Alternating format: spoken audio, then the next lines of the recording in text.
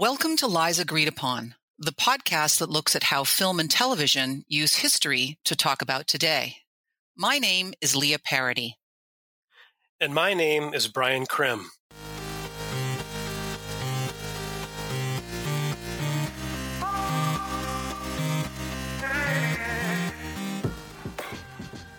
We're historians who watch way too much film and TV. And ever since graduate school, whenever we see stuff that is set in the past, we can't help but notice that whatever is going on when the film was made shows up on the screen too. Every one of us tries to make sense of our world by telling versions of history that seem to put the puzzle pieces together or offer the most comfort, our own lies agreed upon. We know there are a lot of people who love TV and movies, and history, just like us. And we've created this podcast with those people in mind. Sometimes the connections between history and the here and now can be fairly obvious, but a lot of it goes unnoticed or misunderstood. And this is where we come in. We hope to entertain and inform while we also amuse ourselves. The lies agreed upon in this episode are tied to both the style of the films we've chosen and the relationship to long-standing stories. Whether beloved national myths, as in the case with The Alamo from 2004, or the abolitionist narrative few moviegoers had heard of, from which 12 Years a Slave was adapted in 2013. Or, less familiar to American audiences, but very familiar to British and Irish ones, the immediately repudiated bundle of lies that was the official findings of the Widgery Report on the tragic massacre of civilians by British forces that ignited the worst years of the Troubles in Northern Ireland. Bloody Sunday, released in 2002, effectively reveals the true horrors of that day in January 1972. Our lies agreed upon are, first, that a familiar, timeless story that reinforces who we think we are must be true. And second, that history is there to reassure and uplift, not to challenge or make us uncomfortable. And third, that there is only one history, a stable truth that sits outside of time, prejudice, and self-interest. The first film we're going to be talking about in this episode is Bloody Sunday. Released in 2002, it was filmed in a cold Dublin winter just months after 9/11. Written and directed by Paul Greengrass, starring James Nesbitt, and with Tim Pigott-Smith and Nicholas Farrell, it's probably a movie most of our listeners have never heard of. It didn't even gross $1 million when it was released in the States, but it won the audience prize at Sundance and first prize at the Berlin Film Festival. Greengrass came from a documentary film background, and Bloody Sunday, only his second feature film, is shot in that style. It drops us into Derry, a Northern Irish city on the boundary between Northern Ireland and Ireland, in January 1972. The notorious events of that day, immortalized in a U2 song, arguably ignited what have come to be known as the Troubles. Community leaders, like the local Protestant Member of Parliament, Ivan Cooper, played by Nesbitt, and Catholic MP and activist Bernadette Devlin, played by Mary Moulds, organized a civil rights march. They had been demanding reform and equal treatment for Catholics in Protestant-majority, British-occupied Northern Ireland. An overtly discriminatory political system, a lack of economic opportunity, harassment by police and military, and false imprisonment were leading the poor Catholics of Derry, called Londonderry by the British, and the rest of Northern Ireland to respond increasingly with violence. This march, attended by roughly 15,000 men, women, and children, was a demand for justice. The first half of the movie is spent mainly with Cooper as he encourages everyone to come to the march, insistent that it will be peaceful, and trying to ensure that outcome by speaking directly to the local IRA leadership, who are dubious that any civil rights appeal will work or that the British soldiers will respect the march. But they agree it would look bad for the IRA if they instigated anything given the makeup of the crowd. James Nesbitt is brilliant as Cooper. He's strung as tight as a violin string. You see in his face his hope and fear. His patience with people as he cajoles and scolds, jokes and lectures is excruciating to watch. He is desperately trying to will the day to turn out the way he wants. The second half of the film is a moment-by-moment immersion into what actually happened, a bloodbath. British soldiers, primed by their leaders to think of every Catholic as a hooligan at best and a terrorist at worst, started shooting indiscriminately into the crowd. 26 people were shot, some while fleeing, some while trying to help the wounded. 14 died. At the end of the film, Cooper speaks at a press conference about the ramifications of what happened that day. Let's listen to that now. This afternoon, 27 people were shot in this city.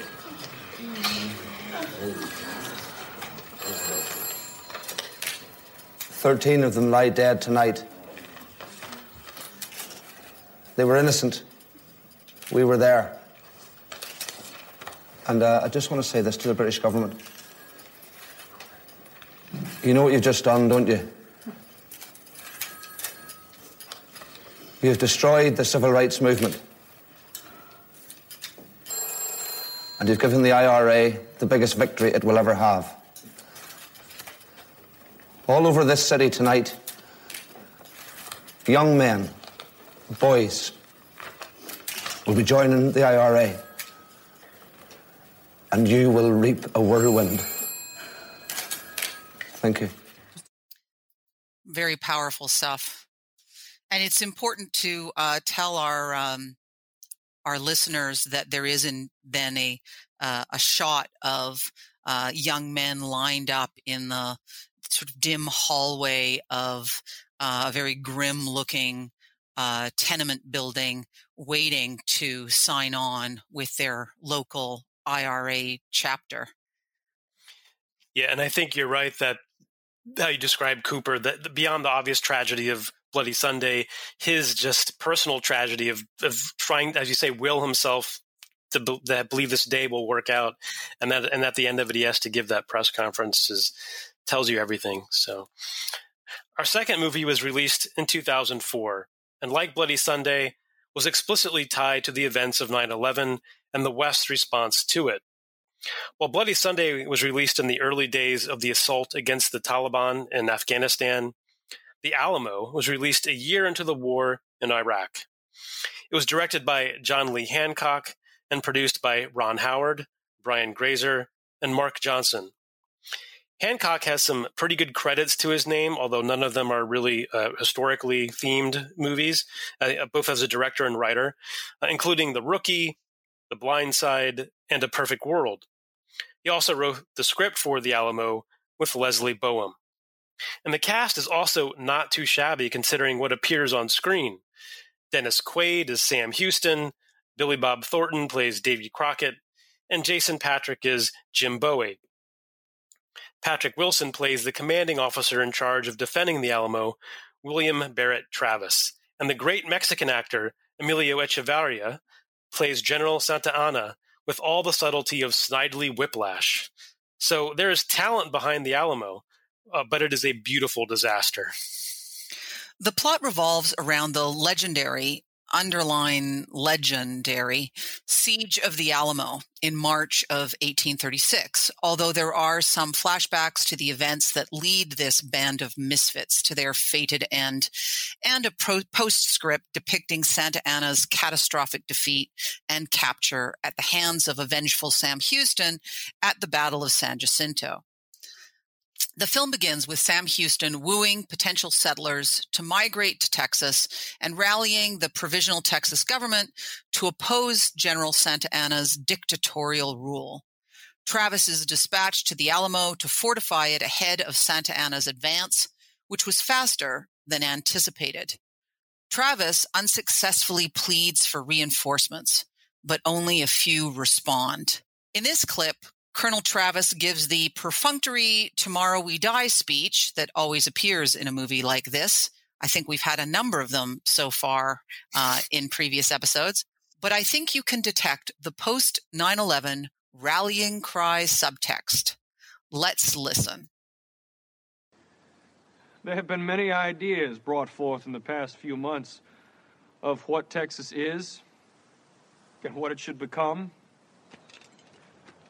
But I'd like to ask each of you, what it is you value so highly that you are willing to fight and possibly die for. We will call that Texas. Almost anything seems better than remaining in this place, penned up. If, however, we force the enemy to attack, I believe every one of you will prove himself worth 10 in return. We will not only show the world what patriots are made of, but we will also deal a crippling blow to the army of Santa Anna. If anyone wishes to depart, under the white flag of surrender, you may do so now. But if you wish to stay here, with me, in the Alamo, we will sell our lives dearly. Yes, I think we can definitely catch the 9/11 subtext in the speech there. Yeah, not very subtle. Nothing about the movie is very subtle.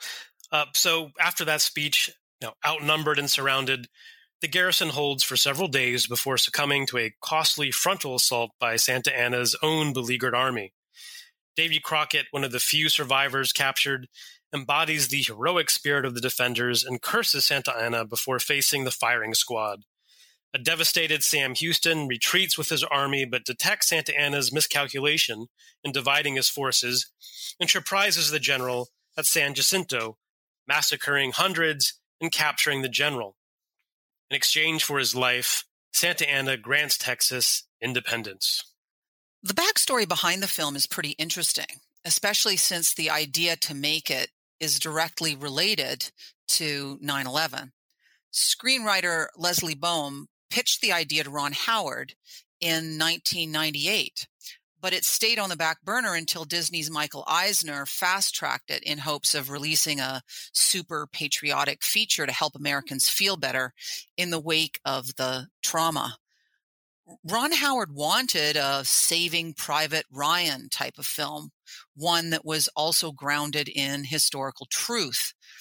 Failing to see a reliable way to do that, Howard dropped out, and the Texan, John Lee Hancock, filled in.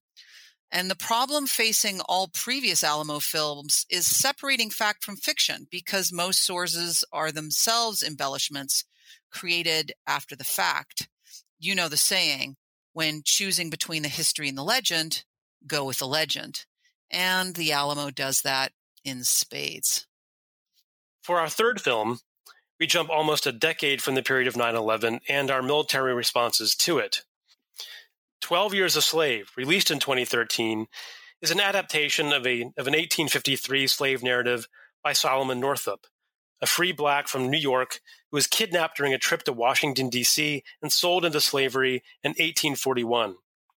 Northup spent his 12 years in Louisiana before smuggling a letter out describing his plight to friends back home.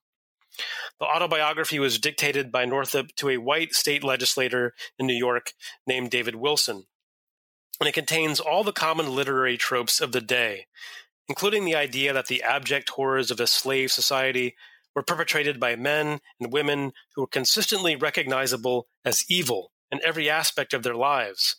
That poor white men were brutish out of ignorance, while wealthier white men were evil due to mental instability. And the goodness that was inherently and sincerely pious Christians was always on display. The film adheres closely to the account in most cases, but the points of departure are significant and controversial, as we'll discuss. Directed by Steve McQueen and adapted for the screen by John Ridley, 12 Years was a critical and commercial success, winning several Oscars, including Best Film, Golden Globes, BAFTAs, you name it.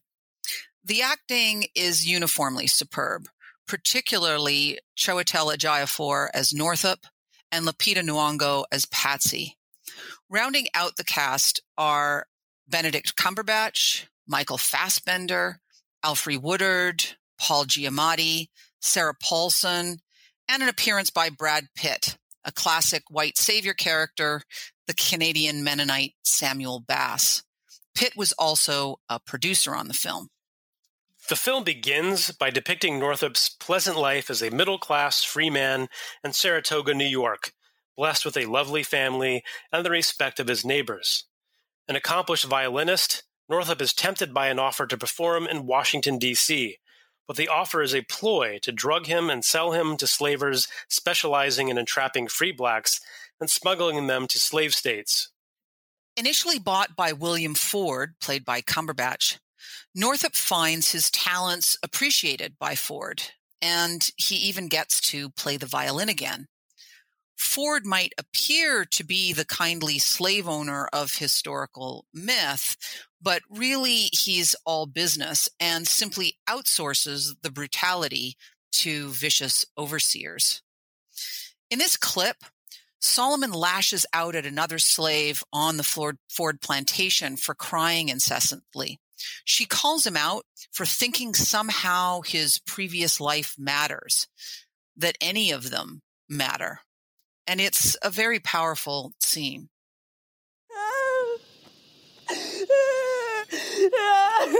Eliza. Stop! Stop, you're wailing.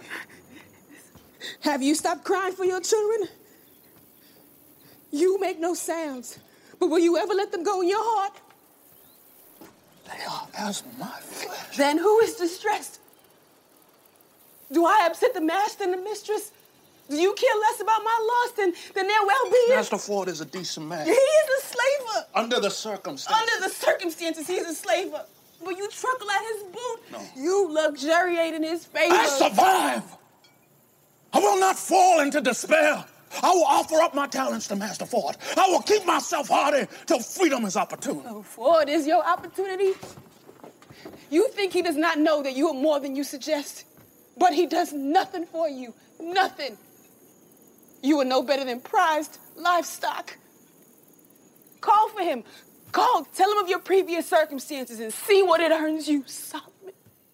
That scene really encapsulates this tension about wanting to, in the slave narrative style of the era, give special credit to the merciful whites, while in the language and perspective of 2012, point out very clearly that no quarter should be given.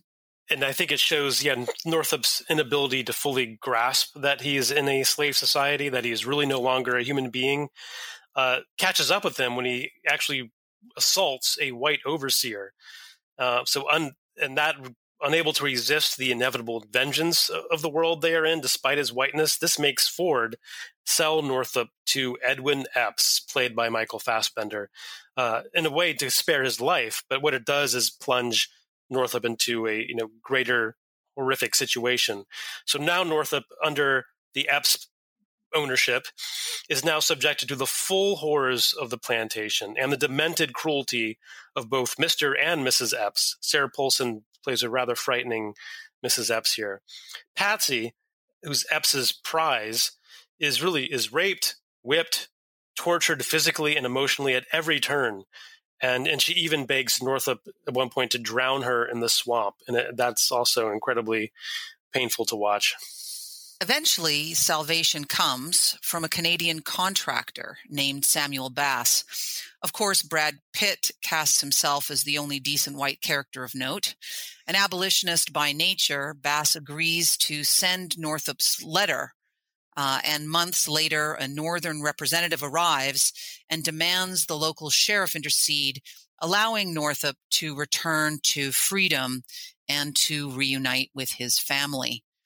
The postscript reveals Northup became active in the abolitionist movement, while his kidnappers and everyone associated with his abuse escaped serious consequences. And maybe that part of the story is something that resonates in the present day, people escaping serious consequences. Now that we've recapped the films, let's recap our lies agreed upon. First of all, one of the reasons why history is a set of lies agreed upon is a quip that has stuck is because history has been treated by educational systems, governments, commemorative organizations, all institutions of power really, as a way to reinforce the established narratives. History is supposedly there to reassure and uplift us, not challenge us or make us uncomfortable. In other words, the lie is that our historical legends and myths are not myths and legends at all. And one of the things that has to be believed in order for this to be true is another lie, the lie that there's only one history, a stable truth that sits outside of time, outside of prejudice, and outside of people's self-interest. And so we've chosen 3 movies this week that all revisit moments in the course of America and Britain's stories where the lie is laid bare, the lie that we do no evil, that we do not instill terror, that this is what other societies do, not our own. In the case of Bloody Sunday, historical events were, for decades, codified through the authority of a government inquiry. In the case of the Alamo, historical events and actors were shaped into legends almost immediately and became the fodder for traveling vaudeville shows in 1950s family television. And the story of Solomon Northup was co-opted by white abolitionists at the time and then by filmmakers. In the struggle to understand 9/11, to decide what to do about it, and then to justify what we did, history was used to reassure us and to challenge that basic stories that all societies tell themselves, that they are righteous. As we already pointed out in our summaries of the movies, each movie's release date is particularly important this week. Bloody Sunday was shot in the immediate aftermath of 9/11 and during the subsequent British and American invasion of Afghanistan. In fact, it was released the same month that other NATO member forces arrived in the country and when Kandahar, the Taliban's capital, was taken. But the supposed Marshall Plan for Afghanistan never really materialized.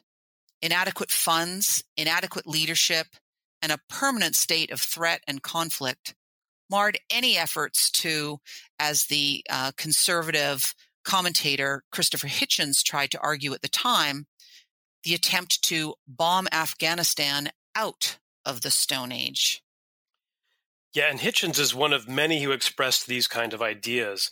Not a clash of civilizations, but rather a battle between the civilized and the uncivilized. But it's worth listening to the laconic attitude and the tone with which he so comfortably puts himself on the side of the civilization-barbarism struggle. For a while, if there's one good thing to come out of this nightmare, I think it will be a tremendous focusing of attention on an area where people have been very slack in their view of it. I signed a big petition against the Taliban and its maltreatment of women and its aggressive policies in Washington in June, which we circulated, couldn't get any attention for it then. Secular civil society can't be defeated by this. It can't. We are stronger in every way than they are. Right. And defeat is unacceptable, period. Defeat is not thinkable either, but it's also not feasible. Right. We're stronger in every sense of that term. Our territory can't be occupied by these people or conquered, nor can our core values be challenged by them. And so what I'm very against is the people who've been saying, oh, no, we should feel guilt at what we've done to the Muslim world. We brought this on ourselves. This is chickens coming home to roost. You kindly said I've made a lot of criticisms of American foreign policy. I'd hope to be in the top 10 of such critics. I'm glad. If I was found in the top 10, I hope I came by it honestly, but this is quite different. Yeah. Very different. Mm-hmm. And in my book, which you kindly also mentioned, I say that the great struggle is between secular society, which we base ourselves on doubt, right, skepticism, right, free inquiry, right, separation of church and state, right, emancipation of women, believing there's no such thing as any concept of race. We're all human. So between secular society and... That civilization begins where that starts. Right. See, what you have to leave behind is blind faith, tribalism, clan and desert culture. And that's... Every society's had to go through that evolution, one form or another. Okay, let me... The equanimity with which the West, particularly the British and Americans, accepted the death toll of civilians in Afghanistan and the necessity for showing no mercy until the wayward, backward tribal people could be shown the error of their ways is very reminiscent of the tone that Tim Pigott-Smith and Nicholas Farrell take in The War Room in Bloody Sunday. As a historian of the British Empire, I can attest to the authenticity of the easy racial and class superiority expressed in their prep school and military academy accents. Let's listen to Piggott Smith, Farrell, and the other officers as they calmly discuss the ways that they are ensuring a violent encounter will occur, while Farrell utters the disclaimer necessary for them to imagine that their approach to a civil rights march is, in fact, appropriate. Everything set for today? I think so, sir. Good. Their intention at present is to move along William Street, going all the way along that's right, sir. into the city centre and onto the Guildhall where they'll be having their rally. As it is, we're going to stop them here at Barrier 14 with the Royal Green Jackets. Very good. If there's any trouble, support company will break through. I don't think there's any doubt about that. There will be. OK, support company then will break through the wall for the Presbyterian churchyard, through this dead ground, break through this wall, and they're going to come round and sweep round behind all the hooligans round about Aggro Corner, sweeping them towards Barrier 14. At the same time, 3 company will be breaking through Barrier 14, and the hooligans will be caught in a pincer movement. Thank you, Charles. I should just say, sir, of course, 1 para only go in if there is violence, and then only if there is a clear separation between the march proper and the hooligans.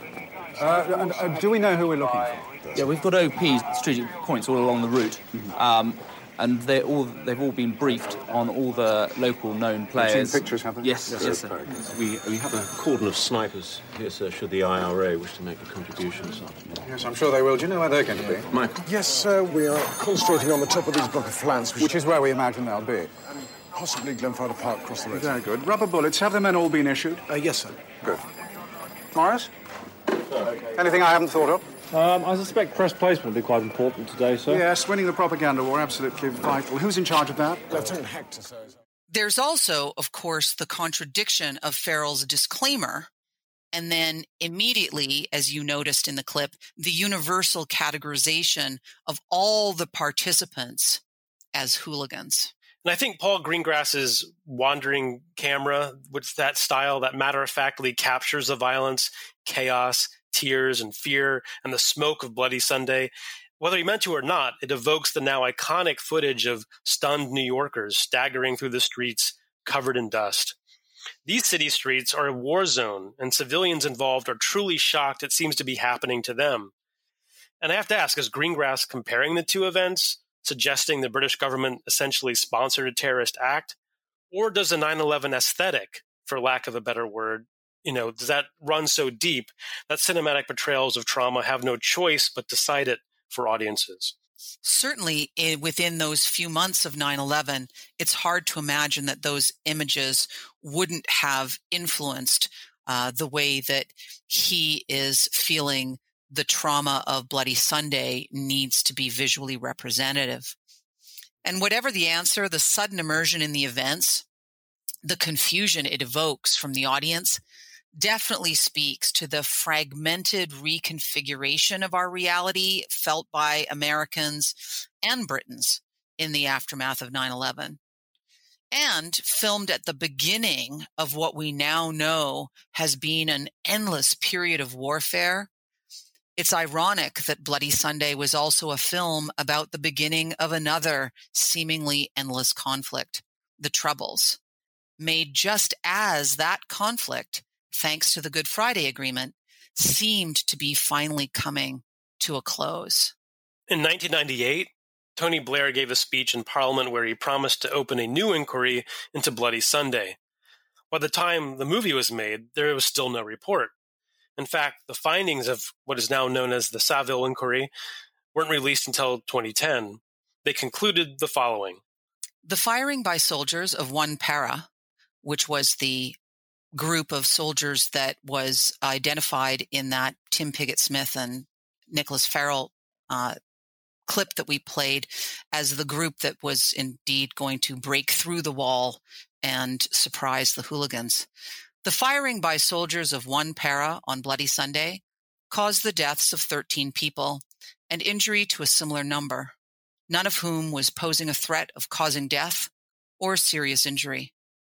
What happened on Bloody Sunday strengthened the Provisional IRA, increased nationalist resentment and hostility towards the army, and exacerbated the violent conflict of the years that followed.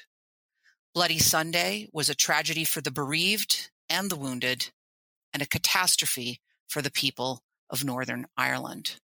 That is perhaps finally a moment of closure, particularly as it was read out by David Cameron in Parliament, along with an apology by the British government. But we still have the uncertainty of beginnings, durations, and endings with Bloody Sunday.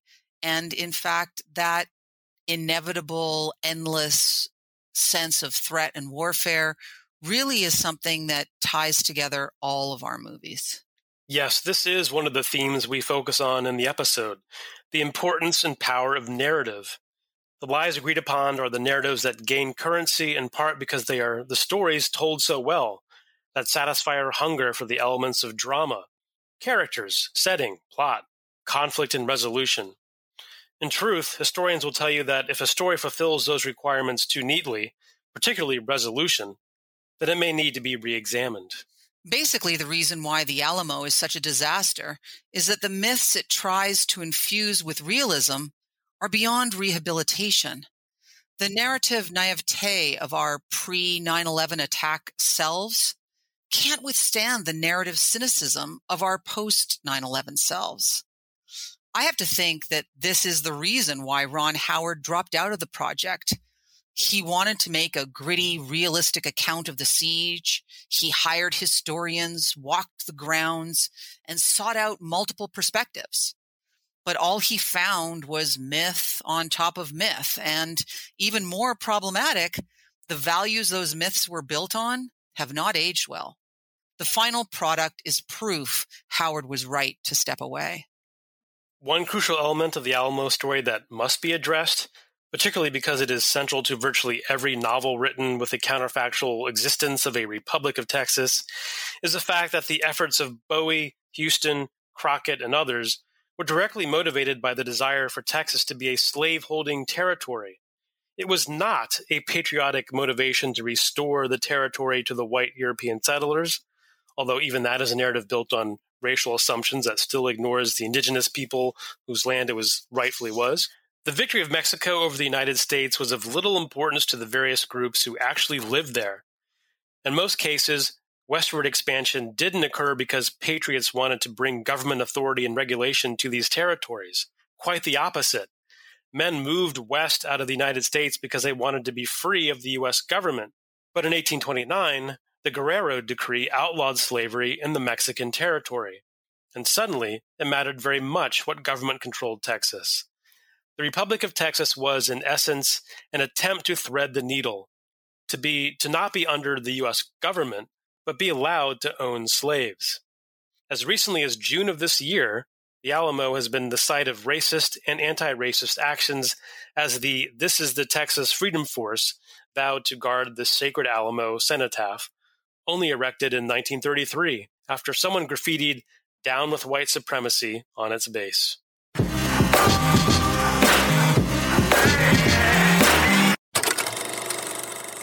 We will always take a moment to provide the historical context for the movies we're discussing. But this week, with Bloody Sunday released so soon after 9/11, and The Alamo coming at the height of the Iraq War, a context we've already discussed in previous episodes, we dove right in with those two films. That leaves 12 Years a Slave. And it's worth reminding listeners of what was going on when it was released. If you remember, I said a few minutes ago that while some people became less critical and more enamored of patriotic myths after 9/11, many other consumers of popular culture sought stories that interrogated the legacies of American and British power. 12 Years a Slave won Oscars and garnered much praise from some circles, while being criticized by others. The context helps to explain this split. As we discussed in the last episode, by 2013, the endless wars, the collateral civilian damage, and the ongoing existence of the Guantanamo Bay prison were in the minds of many filmgoers. In addition, the 2012 killing of Trayvon Martin and the birther movement questioning of President Obama's citizenship tied together the international and domestic reality that America continued to treat Black and brown lives as lesser. And the reason why 12 Years a Slave seems so strangely brutal and yet unrealistic at the same time is that it was still a story drawn from an antebellum abolitionist race narrative structure. Even though it was released to a post-Trayvon Martin Obama presidency America that was ready to see harsher truths. Obama drew a direct connection, in fact, between the legacy of slavery and the Martin murder in a way that today seems rather polite, but that at the time that he gave this press conference was in fact referred to as a seismic speech. Trayvon Martin was first shot. I said that this could have been my son. Another way of saying that is Trayvon Martin could have been me 35 years ago. And when you think about why, in the African American community at least, there's a lot of pain around what happened here, I think it's important to recognize that the African American community is looking at this issue through a set of experiences and a history that doesn't go away. You know, there are very few African American men in this country who haven't had the experience of being followed when they were shopping in a department store. There are very few African Americans who haven't had the experience of getting on an elevator and a woman clutching her purse nervously and holding her breath until she had a chance to get off. Those sets of experiences inform how the African American community interprets what happened one night in Florida. The African American community is also knowledgeable that there is a history of racial disparities in the application of our criminal laws. Everything from the death penalty to enforcement of our drug laws.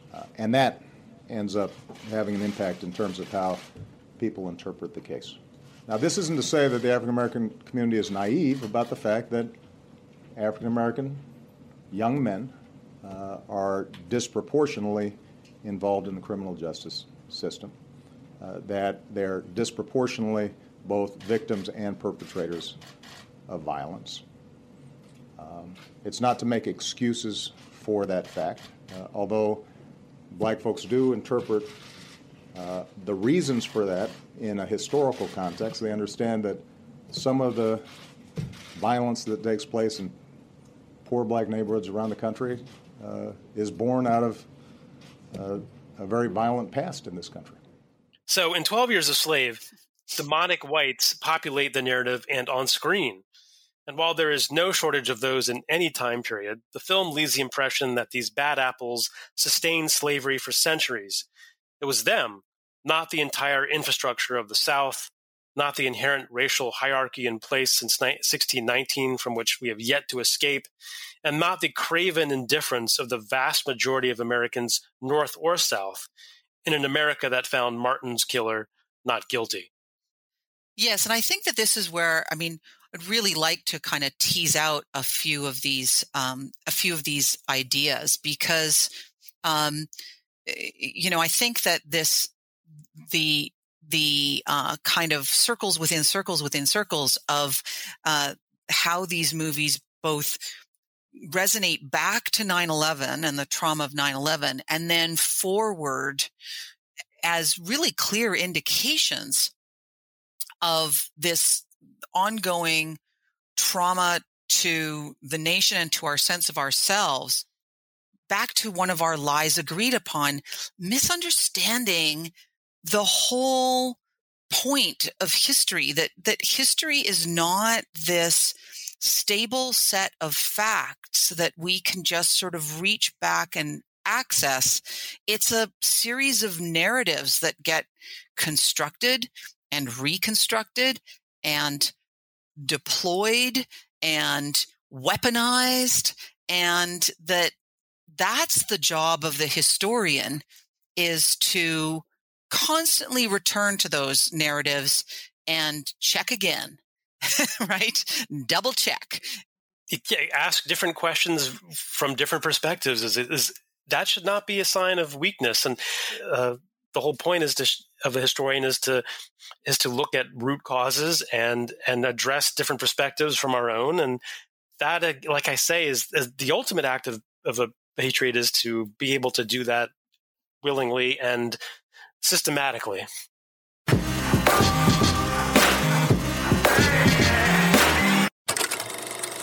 Now, there's one other thing that I want to mention about the Alamo, because, we really can't let it off. Yeah, this lightly. Yeah. Let's tell people I think everyone can sense that we both like Bloody Sunday. I admire and respect 12 Years a Slave, and yet we can say that there are problems with it. But the Alamo we maybe enjoyed more than anything because it was so god-awful that it was for entertainment value. Cynics like us, we maybe enjoyed it more than the other two, but for all the wrong reasons. Yeah. That's right.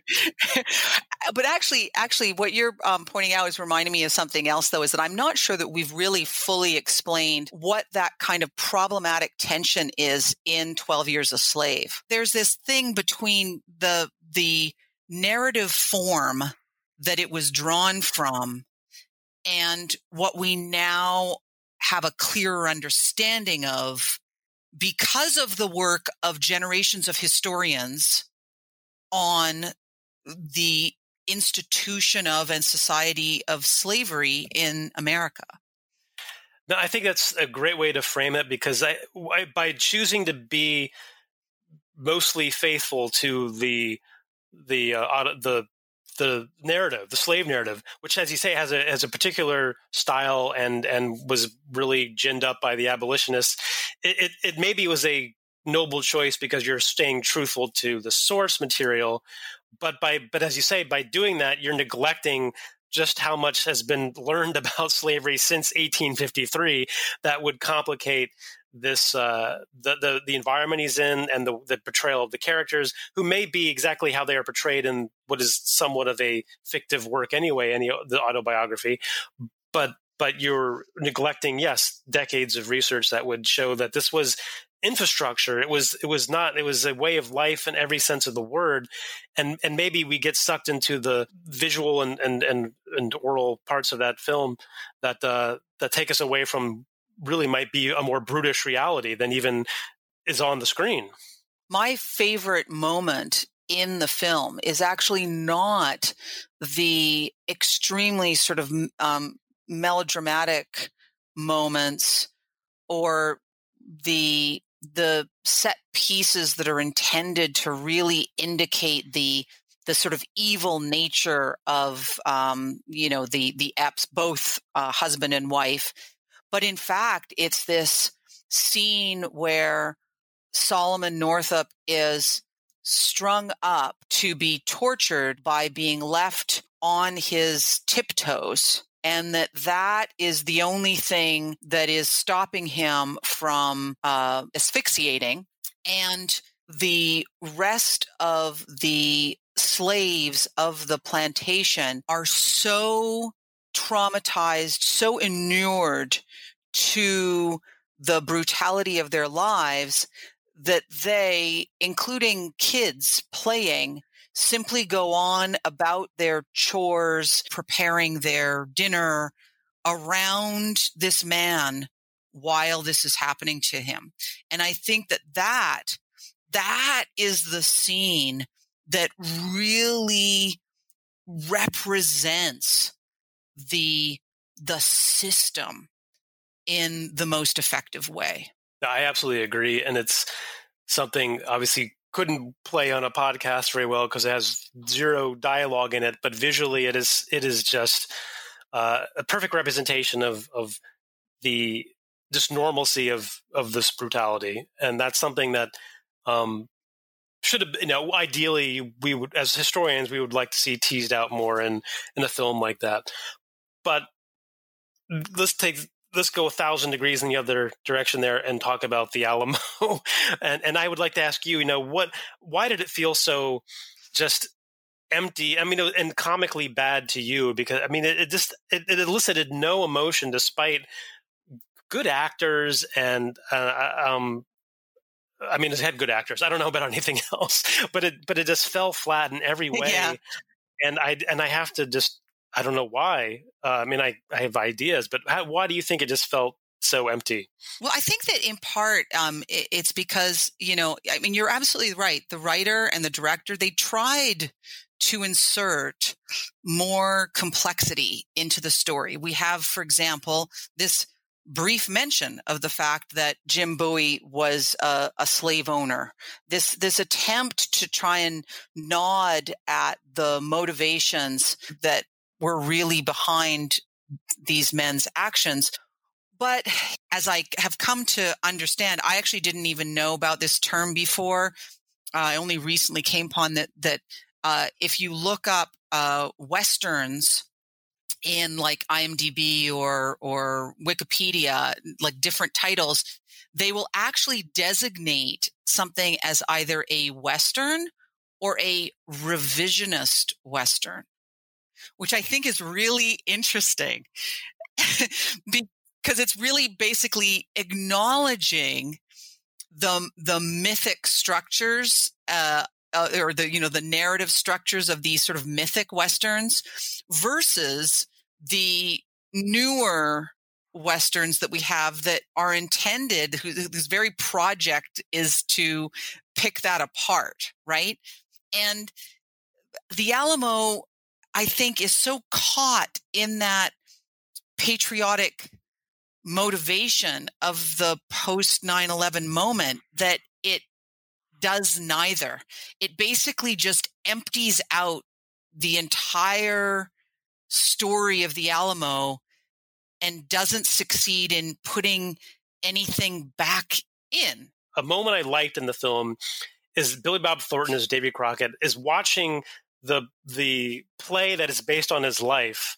The one that's the first step in creating the legend of Davy Crockett.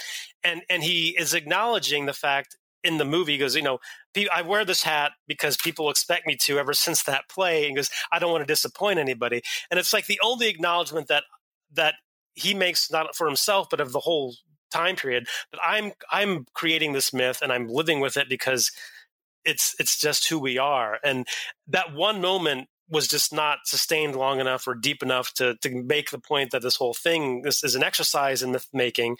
But I did appreciate the way Billy Bob Thornton just sort of, snarkily said, well, people expect this from me. Like, he's aware of his own myth. Right. And he gets to die in a mythic way too. And that's great. So that is one of the few great details of the film. And just to remind everyone of the longevity of the Davy Crockett myth, here's a couple of verses from the Fess Parker theme song to the hit TV show of the mid-1950s. Notice how his exploits are characterized in this clip. Davy Crockett, king of the wild frontier, fought single-handed through the Injun War till the creeks was whipped and the peace was in store. While he was handling this risky chore, made himself a legend forevermore. Davy Crockett, king of the wild frontier.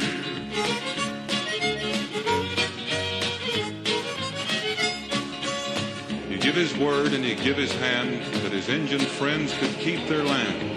The rest of his life he took the stand that justice was due every redskin band. Davy Crockett, king of the wild frontier. He went off to Congress and served a spell, fixing up the government and laws as well. Took over Washington, so we hear tell, and patched up the crack in the Liberty Bell. Davy Crockett, king of the wild frontier. Interestingly, the song doesn't end with his death at the Alamo, I suppose because the TV show was focused on his legend building, not its tragic end. I wanted to play that, though, because, unfortunately, the 2004 movie is as polite as the 1955 Fess Parker tune when it comes to describing another character's exploits. As we mentioned, the movie does acknowledge that Jim Bowie was a slave owner.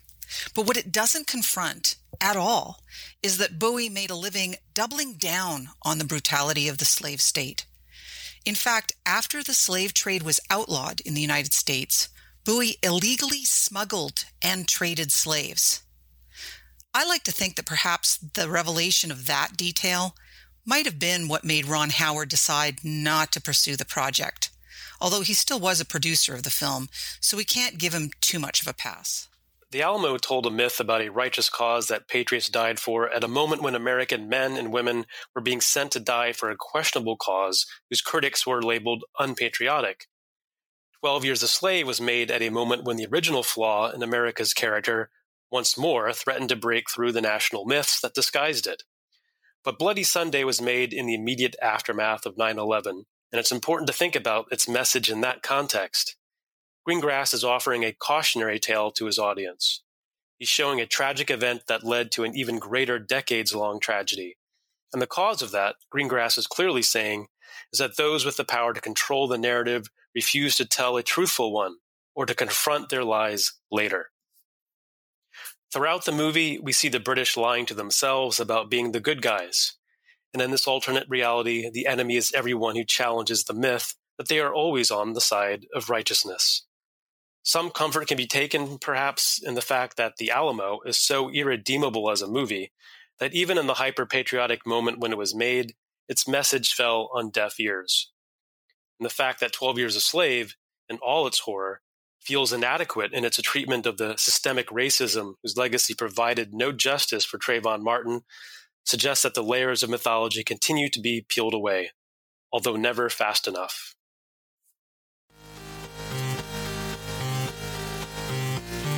This episode was written by Leah Parody and Brian Krim. It was edited by Leah, and the theme music was written by Mike Patterson. Check out our website, liesagreedupon.com, for more on each episode, including clips and links to the films discussed. You can subscribe to get this excellent free content in your inbox, and you can find us wherever you find your favorite podcasts. You can also follow us on Twitter at liesagreedupon. That's at lies_upon.